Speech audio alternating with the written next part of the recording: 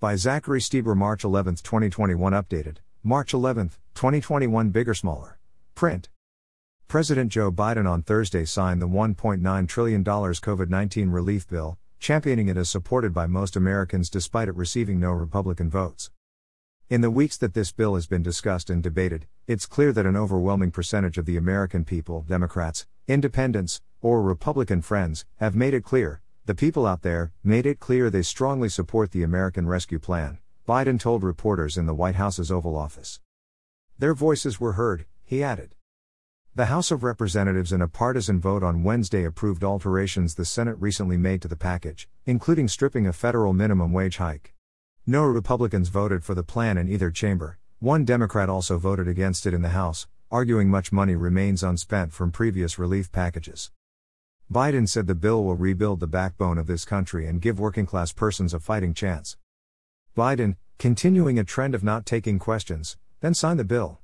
He plans on giving a primetime address on Thursday night before traveling to various places to talk up the package in the coming days.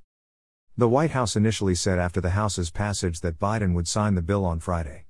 The reason for the scheduled change was because Congress enrolled the bill more quickly than officials expected, according White House Press Secretary Jen Psaki. Psaki has previously cited polls in asserting most Americans support the bill.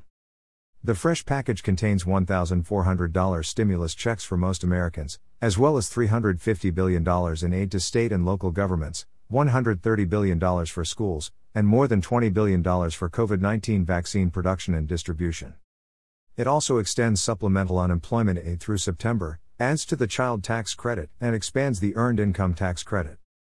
President Joe Biden and Vice President Kamala Harris arrived for a signing of the American Rescue Plan in the Oval Office of the White House in Washington on March 11, 2021.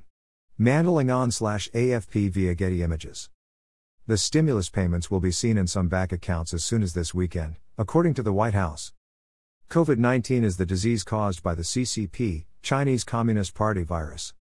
Republicans were opposed to the package for various reasons, including the fact that most of the funding isn't directly related to combating the COVID-19 pandemic, and that most funding for schools is back-ended, or not slated to go out this year.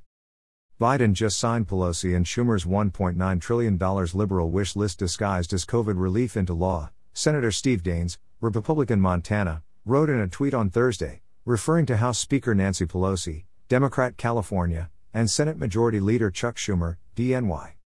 This is a purely partisan package that funds the left's pet projects on the taxpayer's dime, he added.